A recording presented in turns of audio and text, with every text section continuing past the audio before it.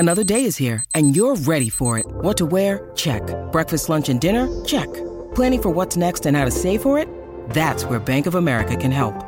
For your financial to-dos, Bank of America has experts ready to help get you closer to your goals. Get started at one of our local financial centers or 24/7 in our mobile banking app. Find a location near you at bankofamerica.com/talktous. What would you like the power to do?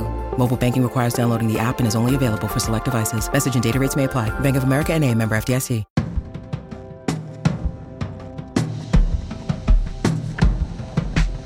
Welcome to Screen Talk, IndieWire's weekly movie podcast. I'm Eric Cohn. Usually I'd be joined by my sparring partner, Ann Thompson, at this time of year as we anticipate Telluride. Ann is still out, but I am very excited to be joined by Marcus Jones, who has been on this podcast before when I've not been around. But Marcus, it's great to have you here so that we can convene in our pre-Telluride mindset to anticipate what's around the corner. How are you holding up? I'm doing okay. This will be interesting. I did it with Ann, and now I get to try screen talking with you, and so I'm excited.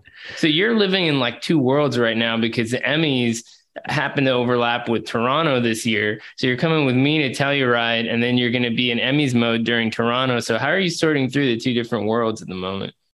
I think I'm more focused on film right now because voting has closed for Emmys.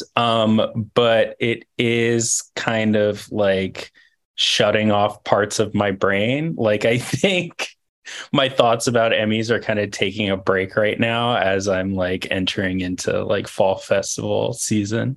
And it really is going to start in a fully immersive way. So I'm glad that while Toronto will still have that sort of Emmys overlap, that we can get past it because it's just getting started and we're about to be basically swimming in new movies. We have the Telluride lineup. We're recording on Wednesday. The lineup comes out on Thursday. We have it under embargo, which is very convenient because we'll be doing that long haul trip to Telluride as it comes out. It's quite an undertaking, whether you're coming from New York or LA, and you're in for a treat. This, I realize, will be my 10th Telluride consecutive, not counting 2020 when it didn't happen. And this is your first. So I'm really curious to get inside your headspace here before we dig into the lineup itself, because Telluride for me, it's not the festival I've been to the most, but I've been going long enough now where it's like you kind of take it for granted what this festival is, the impact it has, and so forth. What are your expectations as things stand? No, it's so interesting. I've been covering entertainment for probably like 7 years now professionally, and I have always heard that Telluride is the favorite of the fall festivals and always wanted to go. It is not an easy festival to get to price-wise, but I feel very lucky to be attending this year and sort of getting a head start on watching all the films that we're going to have to talk about for like the next few months. And also just like to be in that environment, I don't think I've been to Colorado, period. And so I'm excited to just experience the landscape in addition to experiencing the film festival, though you have warned me about the elevation. Yeah, elevation. I was going to say, it is like being in another world in a way. I mean, I can't speak for all of Colorado, but certainly the Colorado Rockies are a unique place, from the Vomit Comet flight into the gasping for air at the very beginning, and everyone warning you not to drink alcohol in those first few days, which is very hard not to do when everyone's saying come out to the new Sheridan or wherever everyone's gathering on Main Street. It has a real cozy mountain vibe, and I've always described it as like you're in someone's backyard with great VIP access. You know, it's like there's no red carpets. It doesn't have that same sort of kind of like snazzy, polished quality to it. But it is really surreal to be in a small mountain town with these kinds of high profile films. And I think that's why the talent like it too. There's fewer paparazzi type situations and so forth. And certainly this year, we are looking at a lot of big movies that are coming into Telluride. And I think the biggest question a lot of people had was, what's this year's award season going to look like? Who's going to get the best movies and so forth? Well, we don't know all of that until after we get through these festivals, but it does seem like whether these are films that are premiering in Venice or premiering in Telluride and then going on to Toronto, we're going to get to see a number of movies that are expected to kind of light up the awards conversation. So let's go through a few of these, starting with two that are tied to tributes. So Women Talking. This is Sarah Polley's movie, which we've been anticipating for a while. But what struck me about the film being at the festival this year is not only is Sarah Polley at the age of 42, I believe, getting a filmmaker tribute. 10 years after she premiered Stories We Tell there, but they're expecting a lot of the cast to be there. What is your sense of kind of the buzzy nature of this movie? It's so interesting because this is one of those films where like the log line is like, I'm not sure I would want to see that. It's a group of Mennonite women who are comparing stories of abuse. But like you said, this has such an amazing cast with Frances McDormand of all people, and seeing her work with Sarah, who people have been really passionate about, even though she's had like 3 or 4 feature-length films. It's seems like just the right moment for everyone, and so it's exciting to go and experience that and see like celebrating Sarah at this specific point in her career, surrounded by people who are like Frances, who have been very celebrated, very decorated. And she's a producer of the movie too, which I think is notable. I mean, her track record's been pretty good of late, obviously. I mean, she won for 3 Billboards. She won for Nomadland, both producing and starring. So she's at a certain level. And then Plan B, which is Brad Pitt's company, is producing. And of course, they've done really well at Telluride over the last several years. A decade ago, when Sarah's film Stories We Tell launched at Telluride, they also had 12 Years a Slave there. So there's a sort of a sense of like continuity on some level, where it's like this one, which is definitely a world premiere, even if Telluride doesn't like to use the word premiere, it's like makes a lot of sense for the Telluride crowd and the people who have a history there.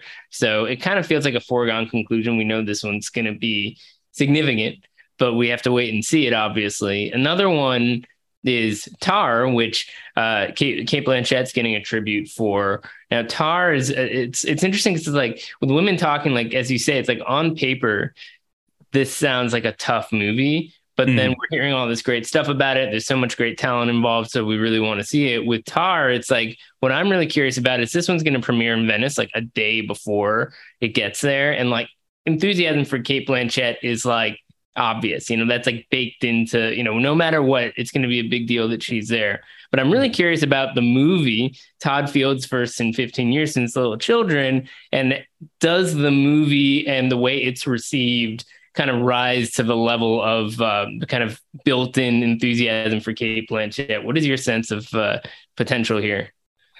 I feel like I've been trying to know as little as possible about these films, just because I like to be surprised. Unless it's like horror, then like I don't like to. I mean, we're gonna talk about Bones and All later, but with Tar, like seeing that teaser, just her in her like bag conducting is enough to like really sell me on the film. And so even though like it's always exciting to see Cate Blanchett, and it is very exciting to see Todd Field making films again, the way that they've teased this project out has been such a captivating sort of thing. And yeah, I mean, I'm just down to sit down and see whatever it is, and I think it'll probably be good. I mean, they're both very dependable, so fingers crossed. It's funny because when I was exclusively wearing the hat of a critic in this kind of environment, I didn't pay attention to any assets, no trailers.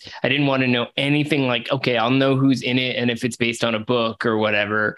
But when you're sort of playing the role of a journalist who also needs to understand kind of like the media narrative that's being projected by the studio marketing machine and so forth, watching the trailer does make a difference. And what's great about this trailer is that you feel like you've experienced the movie, but you still don't totally know what it's about. Like Yeah. at first, I think there were people writing up this movie and they thought Lydia Tarr, who Kate Blanchett plays, was like this real person. It's like it's a fictional character in the movie. We know it's about a fictional female composer in Europe. Yeah. And, beyond that, it's kind of hard to discern exactly what happens, except that it's kind of a psychological thriller of sorts. It feels to me a bit like when Black Swan launched on the festival circuit a number of years ago. Mhm. That was it got a good bump from Venice, and then Telluride ahead of Toronto. And people kind of knew it was like big star Natalie Portman, Darren Aronofsky, but they couldn't totally tell how wild that movie was until it screened. So hopefully it has that kind of a life. But one way or another, it's like Kate Blanchett has been set up to be, a major front runner this year. I think the genius is that without giving much away, it evokes a feeling. And so when you're watching that teaser, it puts you on a certain vibe to where like, oh, I have to see what happens next, even though I have no clue what this film is really about outside of, like you said, Tar being a fictional composer and really putting in the work with that. Totally. Yeah, she definitely did a lot of composing in this movie. But I think it's also notable that the Venice response isn't necessarily going to be the Telluride response. It's just sort of like if I had a crystal ball, I could tell you like these are very different crowds. And I'm looking as we were recording at these very unusual reviews for White Noise, which opened the festival on the Lido, and like it's they're sort of more negative than I would have expected, but that's a movie that's still going to open New York Film Festival. It's still going to continue to have a life, and I'm really curious to know how like the audiences who aren't the Venice crowd, which tends to be a very specific kind of Knives Out, no pun intended, not related to another fall movie, but like not the Knives Out crowd, whereas like Telluride is like rooting for these movies, and it's an audience that in some ways can be more forgiving in a way if it works in the room. But that's not to say that Telluride audiences are soft. You still have reviews coming out of it, but it's a very different vibe. It's a cozier vibe, and that can be helpful for certain kinds of movies. So in that respect, it's notable to look at some of the other newer films that are going to be there. Like Searchlight is bringing Empire of Light, Sam Mendes' first film since 1917, one that seems very different than 1917 and pretty much anything he's ever made. I mean, a romance is set in a seaside community with Olivia Colman. He wrote it. We don't know a ton of about what it's about, except that it's like there's an old movie theater and it seems like a nice movie. But what have you been hearing? Yeah, I think that everyone is looking at this one like if it's good, then it is automatically a front runner just because it does have that sort of like film that celebrates film nostalgia. The industry likes to pat itself on the back. Exactly. And I mean, Sam Mendes isn't short of Oscar's attention. And so I am personally very excited to see it. I also like that Michael Ward seems to be like poised to be the breakout star of it, because I've seen him in a couple of things. I think he's most famous for being on Top Boy, which is like a British Netflix drama that I think Drake produces. Drake producing some good TV. That's interesting. It's like, so he's got a fandom, just not necessarily in the Academy. So he'll have to be reintroduced in that sense. Yeah. And so I'm really excited about that. But then, of course, like Olivia Colman, anything she touches turns to gold. She's even in that, again, Netflix show Heartstopper that became really big this year, just surprising everyone like, oh, she's in this, but it's like a telltale sign and it'll be like an entertaining project. Colin Firth as well. So, yeah, I'm looking forward to it and kind of I hope that all these films are great, but I'm especially hopeful that this is good. And then we have Bardo, which is another one coming over from Venice, where I can imagine it'll have a different kind of life. Iñárritu always goes to Telluride. I mean, I always remember, not on purpose, I just kind of like realized after I sat down for 12 Years a Slave, like a decade ago or whatever it was, that I was sitting next to him. And then the next year he was there with Birdman, which was his, sort of creative rebirth and so forth. And I just like in my mind, I was thinking like, this must have been all part of the plan, and now he's like, he keeps coming back. This is another movie about movies.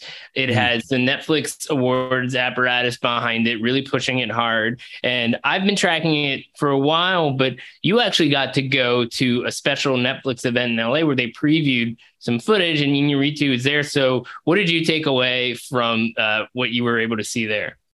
It's so funny again, because I fully thought that this was like a slower, like very introspective black and white film. I don't know what I read. Are you saying black and white movies are slower and introspective in all cases? No, I'm saying a very specific black and white movie type vibe. I say this with a Roma poster over my shoulder, by the way.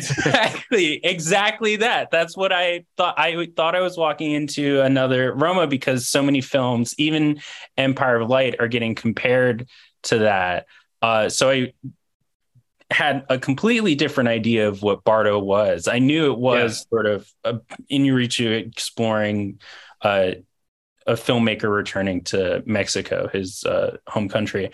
What I saw is already teed up to be maybe my favorite film by him, because one, like the actual full scene they showed us was a dance scene that was shot in sort of, as I described, like the exact place I imagine in my head, like when the pandemic is like fully over, like that kind of party.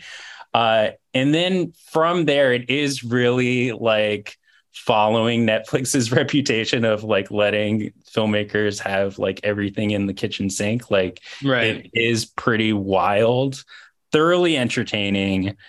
And again, I told you, I'm so fascinated by how Netflix has found a new way to market films without like giving us what the film will sound like. Because same with Blonde, I don't know. We saw no subtitles, and so I don't know if there will be subtitles. It was in Spanish, the few words that here. So just like it is his first film. We know it's his first film in Mexico. I mean, it's not his first Spanish. It's his first Spanish film since Beautiful, but that was in Spain. It's his first film in Mexico since 2000. So it's a pretty significant kind of return home, which I sounds like that's part of the theme of the movie. This like documentary journalist going back home and having an existential crisis, and it is interesting how it's like him and Sam Mendes are both making these movies about the art of movie making, and I wonder how much that's going to become this motif throughout the season, because we also have Spielberg's Fabelmans. It's like everybody's trying to make their Roma, and everybody's Roma is about how they're filmmakers in a really hard time to make movies or something like that. So I guess we'll see if that continues to develop as a theme. Yeah, I think the only difference with Bardo is that I think the other films we're talking about, I think Armageddon, Time Gets Thrown in there as well, have more of a nostalgic feel to them. And this very much is a modern story of a filmmaker coming back. And so whereas the other films are about youth and sort of take us back to a certain place, Bardo is like more modern and more, I guess, reflective than, I guess, like a story about a teenager, which a couple of those films are about. More contemporary. Yeah. And definitely magical is another word that I would use for what I saw. Yeah. Well, the magic is working on you, that's for sure. I mean, I will caution you against raising the bar too high with anything you haven't seen. I mean, you are now currently updating our prediction pages, and of course, we'll not put something in front runner status until you've seen it. But, it sounds like some of these movies, especially the Iñárritu one, might be, kind of easy to tip over there once you get a chance to check them out. But we'll see. I mean, it really can be more unpredictable than you realize. I am still really excited to see if you can handle Bones and All, among other people who have said that they are squeamish around cannibal movies, because this film from Luca Guadagnino looks like it could be a real kind of commercial movie. Is it an award season movie? I don't know, but it's going to be in Venice, and then Telluride. Guadagnino is coming for the first time to Telluride. It's his reunion with Timothy Chalamet after Call Me by Your Name, but also Taylor Russell is sort of the other star of the movie, and people are saying she's very good in it. So have I convinced you yet that this might be worth stomaching, so to speak? Well, I mean, I've seen Call Me by Your Name and We Are Who We Are. I appreciate Luca's projects about young people, and so I'm kind of trying to look at it from that aspect and not think about the bone crunching. I hear once you get past some of the chewing, it's much more bearable than you might think. But I guess we'll see. We'll see on that front. So we've talked about a bunch of stuff from some of the bigger companies, but there's so much more. I mean, Sony Pictures Classics, as you'll see on the ground, always has a strong Telluride presence. They do a fun dinner there with all their talent. They've got Living with Bill Nighy, who obviously is a Best Actor aspirant of sorts, reintroducing himself into the conversation after this movie was acquired out of Sundance. They also have Mia Hansen Loves Film One Fine Morning, which has a stab at being the French Oscar submission. A24 has Close. You mentioned Armageddon Time, which obviously has a very different kind of Jeremy Strong than the one people know on Succession. What is your sense of the way in which studios are sort of jockeying for prominence in award season? Because again, this is the sort of thing that I'm very used to, but I understand you've been taking a lot of meetings and kind of getting a sense of what these slates are looking like. I mean, do you have an idea at this point, kind of like who has the upper hand or who seems to be like creating a really strong impression for their slate overall? I think one thing about this year that I'm fascinated by is the early start certain studios are getting because the box office has been such a drought. And so we know that there's so much ahead, but there's also this idea of keeping the momentum behind a film like Everything Everywhere All at Once that A24 is really pushing, or Paramount with Top Gun Maverick. And so and you could even say with Living, like their Sony Pictures Classics is really relaunching this film that definitely a critical audience has already seen. I know. Hey, don't forget about Anne is a huge fan of that movie, and understand it's a very sweet, quiet movie, and that performance kind of drives it.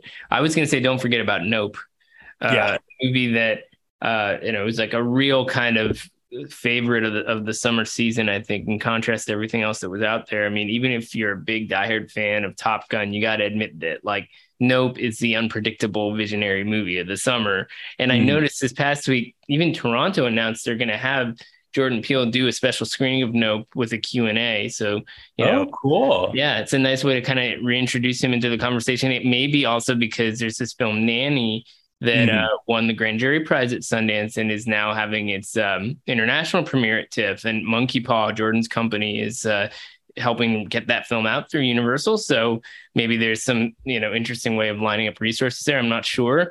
But, to me, it's like Nope is a movie that should be as much in the conversation as any of this other stuff. In fact, it would have been a really crazy movie to have it at a place like Telluride. I said earlier in the summer it should have been at Cannes, but it'd be fun to revisit that one. Is there anything else, I mean, that you've seen already that you think has a real shot at kind of staying in the conversation?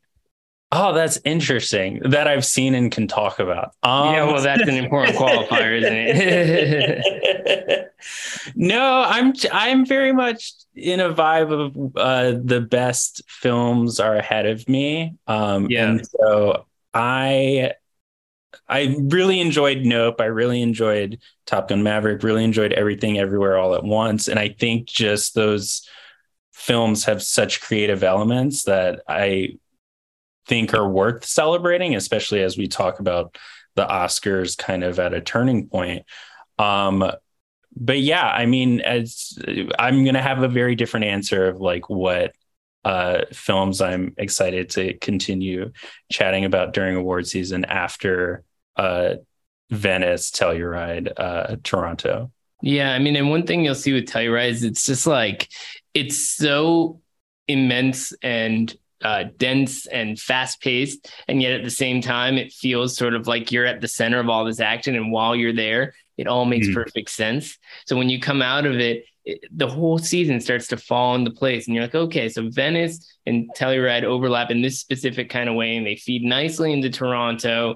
And so it's like when you get to the other side, you really have a sense of direction. And it was weird going through the 2020 year when everything was totally disrupted. This is like a return to normalcy, even if it seems like things are really disparate right now. There's going to be a real sense of what the narrative is like after the weekend, and the films that we're talking about that we've already seen will then have to really kind of prove themselves to stay in the conversation because they won't have that same immediate fall festival bump. So that's going to be a really interesting one to follow, is how does a Nope, how does an Everything Everywhere All at Once, or even a Top Gun kind of remind people that they're important movies to remember as Academy voters are starting to pay attention to new things. And then, of course, we have a bunch of docs, which we don't need to dig into, but there's a sequel to Icarus. Matt Heineman has a new documentary called Retrograde about the U.S. pullout from Afghanistan. There's a documentary I'm really curious about called Senior, about Robert Downey Sr. And Robert Downey Jr. is coming to Telluride. So that'll be a fun one. I'm excited about the documentaries as well, because I'll say I've seen quite a few that are coming up. And the vibes this year are like, one, documentaries about celebrated filmmakers like Senior. Sydney is coming up. But then the other thing that I've really seen is a lot of stories about current geopolitics, specifically with Russia. And they are so tense that I'm in the screening room, like turning left and right, being like, are there any spies here? Am I safe? Can I like make it out of here? Okay. And so, yeah, it's like two very different sort of themes that are going on with a lot of these films that are coming out. I mean, Navalny's already out, and we know that story. And so that's enough to tell you that. Although Navalny feels like a movie where it's like it set the stage for these other stories to come, because things keep evolving with the situation in Russia. And Navalny himself, who ends up behind bars at the end of this documentary, not a big spoiler, is now like unionizing in prison and stuff. So it's amazing how quickly things change, which is why it's fascinating that, you know, people are making documentaries that are trying to be so responsive to the world we're in right now, but the world we're in 3 months could be very different. Yeah. Meanwhile, there's a lot of TBAs in the schedule. We may or may not know what a few of them are, maybe even all of them. But one thing that I've always appreciated about Telluride is that there is a kind of sense of, even though it's calculated, like scrappiness, like, we're going to throw in an extra screening of this, like, high-profile Cannes movie that everyone's been chatting about, or we're going to throw in some special screenings of classic films that'll get some stars out there who happen to be in the awards conversation. We're not saying we're doing a special event for them or giving them a prize or whatever, but they'll be there and milling about and so forth. So I think that's going to be something to pay attention to, because by like Sunday or Monday, the way in which we talk about this Telluride lineup could be a little bit different because of some of the films that are going to show up there. And then finally, I think we should talk about Oscar season in general, because TIFF is around the corner. There's films like Women King or Fabelmans that I mentioned. We have Glass Onion. But as these films start to screen and award season kind of solidifies into a narrative, we also have this bigger question of like, what is the award season this year when it was so tarnished at the end of last one by this sour endpoint, Will Smith doing what he did on live TV, that whole thing about not televising 8 categories. I mean, it just felt like there were just a lot of bad vibes at the end of the season. So needless to say, very unique moment for you, Marcus, to be entering into Oscar season. What is your sense of how the Academy is looking to move past the narrative of the last season and into this one and look ahead? Well, I think it's sort of a reboot. They just hired CEO Bill Kramer, and it was just announced that Janet Yang is now the president of the Academy. And the impression I've got through meetings specifically with Bill is that he's passed the slap. not interested in incorporating. Not having that conversation. Yeah. But two, and this is the more important part, is that just as we're talking about these films about films and sort of celebrations of the magic of filmmaking, like he is very much in that mindset as well. Like he wants to access the passion that people have about cinema and the Oscars, and the goal isn't to kind of like chase the audience that the show may never get again. It's more to make the audience that it already has, that will watch the Oscars no matter what, so enthusiastic about it that they will like that will spread, that will be contagious, and other people will be like, oh, like because my friend is so invested in these films winning Oscars, right, I want to see them and then hopefully watch the ceremony when it's televised in March. And so I think that's an excellent approach, because I feel like conversation about film has been so concentrated and has become like a smaller community that's so potent and passionate that it's a smart approach to make it seem like an event where it's like, what's going on, everyone there that's got everyone in such a fuss, like kind of attract people that way. I mean, and it's impossible to know if it's going to work. Like we could all be good vibes and basically keep saying that over and over again. It's so smart to keep the Oscars as the Oscars and not add Best Popular Film Award and, you know, Best Fan Moment and all that kind of stuff that, you know, doesn't need to be relitigated time and again. But then people might still not tune in. So then the question is like, well, how do you build out the enthusiasm for Oscar season movies into something that actually registers as like a popular TV event? So as we get closer, I'm sure that will be talked about a lot. But one thing I think, just to bring it back to Telluride, that's going to be really interesting to look at is as we see these movies, there will be this real question of, you know, does the rest of the world care that these movies exist, and will they after many months, including many months after they've been released? I mean, on some level, Top Gun and Nope, and maybe a little bit Everything Everywhere, because it's been fairly successful. Like those movies, at least you could argue, well, a lot of people have seen them, so the enthusiasm is there. Will that translate into a bunch of movies, even if they're well reviewed at Telluride? I guess we'll have to wait and see. But once we're over there, every day is going to be another kind of journey. So I hope you are well equipped with multiple water bottles and Advil and warm clothes for nighttime and then cool clothes for daytime.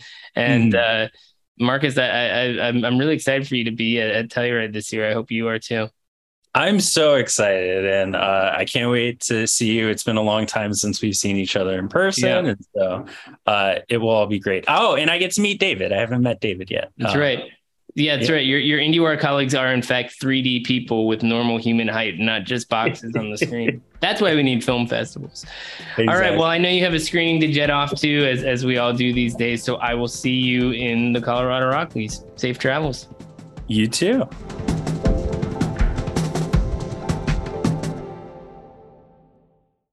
Anatomy of an ad. Subconsciously trigger emotions through music. Perfect. Define an opportunity. Imagine talking to millions of people across the U.S. like I am now. Identify a problem. Creating an audio ad is time-consuming.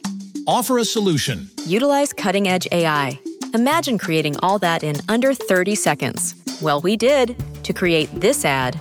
To learn more about AI in the audio industry, download the white paper from audiostack.ai.